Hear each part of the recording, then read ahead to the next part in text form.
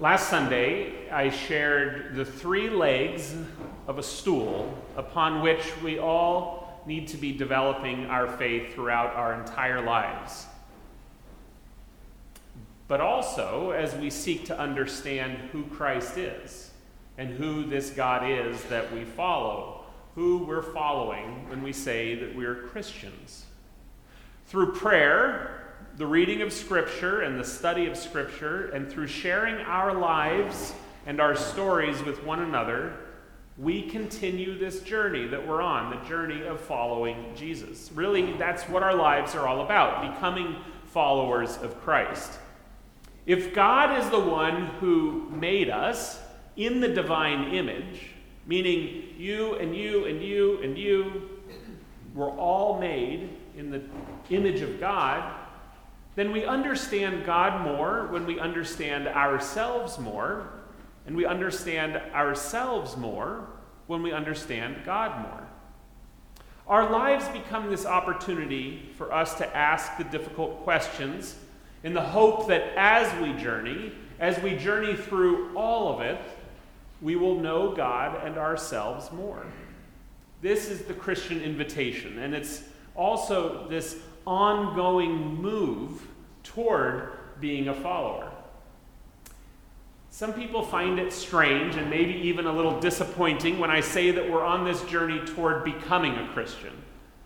It's as though our identity is so wrapped up in our religion that we follow that we somehow think that our formation as a Christian is complete at some marked point in time. Perhaps at the end of confirmation when we're making statements of our faith, or when we join a church, or when we check a box, or when someone asks us, what is your religion that you practice? Christianity becomes like an identity, or even a set of practices that we're following, or a history, like a family history, a connection to our past, to our parents or grandparents perhaps. In one of my first sermons here, I shared with you an excerpt from an interview with Maya Angelou, the famous poet, author, and activist. Angelou was interviewed in 2011. It was just a few years before her death. And in that interview, she said, "I'm always amazed when people walk up to me and say, 'I'm a Christian.' I think, already? You've already got it? I'm working at it."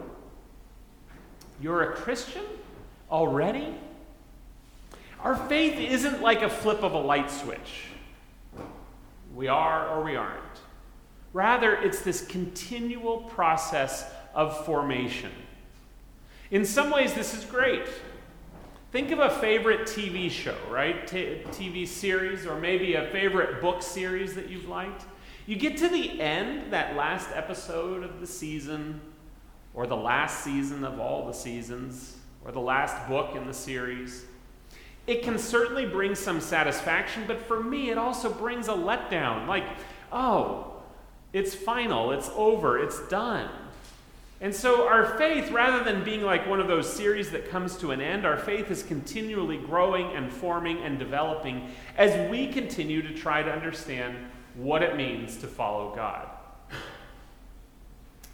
Our gospel lesson this morning from Matthew's Gospel starts out with Jesus getting into a boat and his disciples following him. It seems innocent enough. Jesus got in the boat and his disciples followed him. That's what disciples do, right? They follow.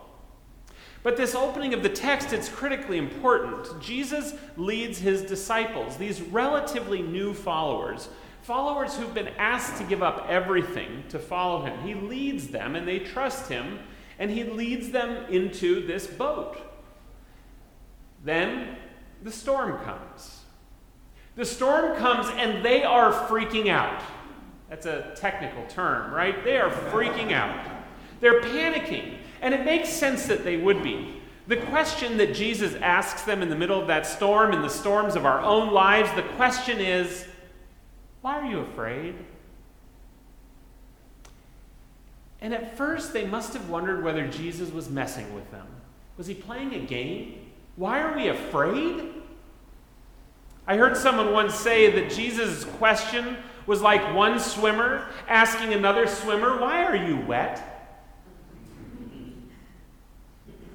It feels like Jesus is playing a game with the disciples. Why are you afraid? But he's not playing games. He's serious. And so are these men. And so, yes, Jesus got in the boat, and his followers went with him. And then came a great storm. Our text says a windstorm arose on the sea, a great storm that swamped the boat with waves. We've got a lot of words for storms, don't we, in English, for weather, right? We know the difference between all these variety of storm. Well, sometimes we don't know the difference till they happen, but we read about these names that they use, and it sometimes feels like they're coming up with new words constantly. I'm learning more and more about weather since living here than I ever imagined I would know about weather. And we use great words, right, to describe weather, like thundercloud or squall. And here, of course, last year we had the fun vortex, right, polar vortex. I looked at other translations of this text, modern translations of this text, and there's some difficulty in describing this storm. Some texts, they call it a tempest. And challenging the translating the Greek can be challenging. But just like we've got many words for storms, so did Matthew. Matthew had choices he had to make in writing down this gospel. He had choices. And like any writer, he considers all of those choices, the different words for storms. And in this case, he chooses this word, seismos. Seismos. In English, we write it as S-E-I-S-M-O-S, seismos. This storm is a great seismos, he says. Seismos. We know this word. You may not recognize it at first, but we know it. Seismologists. They study earthquakes. Seismographs. They measure earthquakes. This word is a word we know. If we describe an earthquake, it's a powerful, shaking strength. And it's a word that Matthew is using here to describe the storm, and it's a word he only uses 2 other times in his gospel. Once to describe the shaking of the earth at the crucifixion, and again to describe the earthquake at the resurrection. So once when sin is being conquered by the death of Christ, and another when death is being conquered at the resurrection. And then this third time when Jesus is present in the midst of fear. In the midst of fear.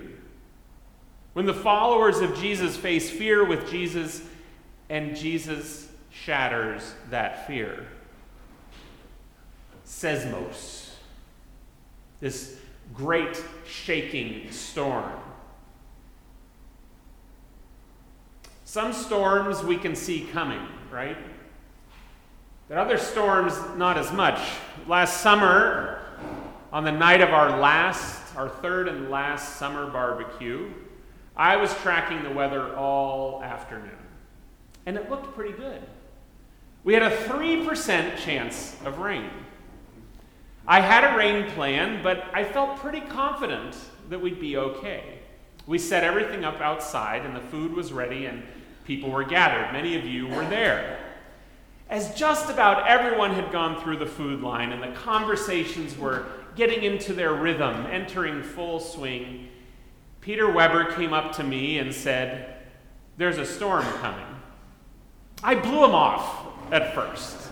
I said, "Peter, you're a naysayer. You look for the negative." And he just shrugged and walked away. I quickly pulled out my phone to pursue him, to show him my favorite number, 3%.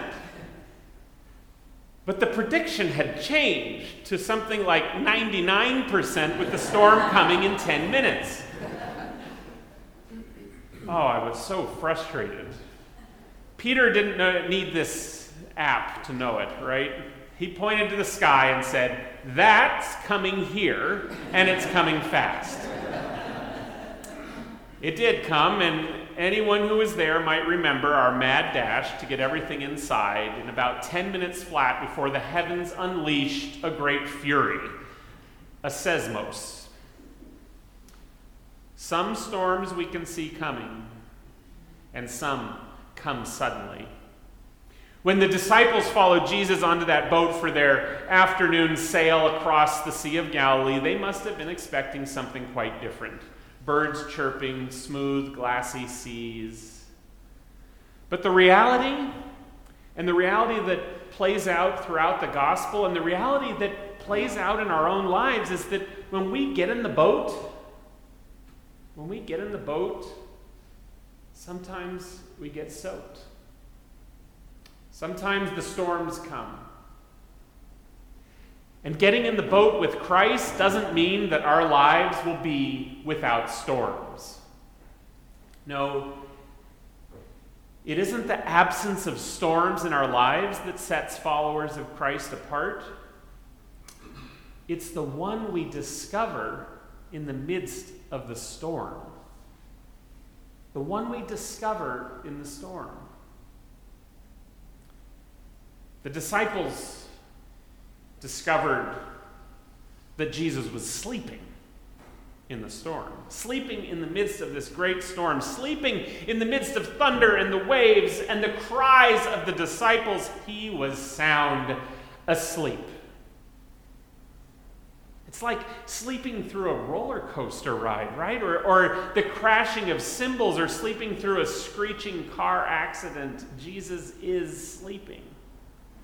And they wake him up, and he looks around, he looks at them, and he asks them that question. Why are you afraid? Why are you afraid? And I wonder if Jesus, stepping into our lives, asks the same question. Why are you afraid? You see, our lives can be so consumed with fears. Fears of tomorrow, fears for our children, fears of failure, fears of our health and well-being, fears of the economy, of wars, of catastrophic illness, fears of elections, politics. Life is filled with these fears. Now, fear is interesting, right? Because it can serve a purpose sometimes. We run out of burning buildings because of fear. Fear of punishment sometimes leads us to follow rules that are for our safety. Fear can be healthy, but fear can also cause us to do unhealthy things that lead us to separate ourselves from others and from God. When we treat our fears by masking them, or trying to control them ourselves by not verbalizing them, by not talking about them, by not inviting God into our fears, we allow the fear to become what defines us. Jesus asks us why we're afraid, but he doesn't discount or dismiss our fear. He asks us to remind us and to teach us who it is that we're following. To show us that even in the seismos, the great storms, the overwhelming tempests of our lives, there is one who is with us, one who can handle our storms, one who has no fear of our storms, one who walks with us through our storms. One who gives us the strength that we cannot find, giving us a resilience that comes not from within us, but from our God who loves us, our God who protects us, our God who guides us, who cares for us, who loves us. Liz read our Old Testament lesson from Isaiah chapter 30. The prophet Isaiah in that text is speaking into the greatest storms of life. Bread and water, they're seen as our sustenance. In this text, he calls it the bread of adversity and the water of affliction. He says, when you have the bread of adversity and the water of affliction, when all of this happens, when the storms come, when the fears overcome us, when we're tempted to be defined by the things that point us to despair, when we feel as though we are eating the bread of adversity and the water of affliction, it's then, in the midst of the things that feel the most distant from God's love, the most opposite, the antithesis of God, it's then, Isaiah writes, that God will not be hidden from us. And when you turn to the right, or when you turn to the left, your ears shall hear a word behind you saying, "This is the way, walk in it." When the storms come, and friends, they will come. You know this well. The storms will come. It's then, in those storms, that we realize that God is not just present in the storms, God is greater than the storms. When the storms come, rather than running from God, even though so many voices will tell us that we've been abandoned by God, may we sprint toward God. May we follow God and seek God and allow God into our fear.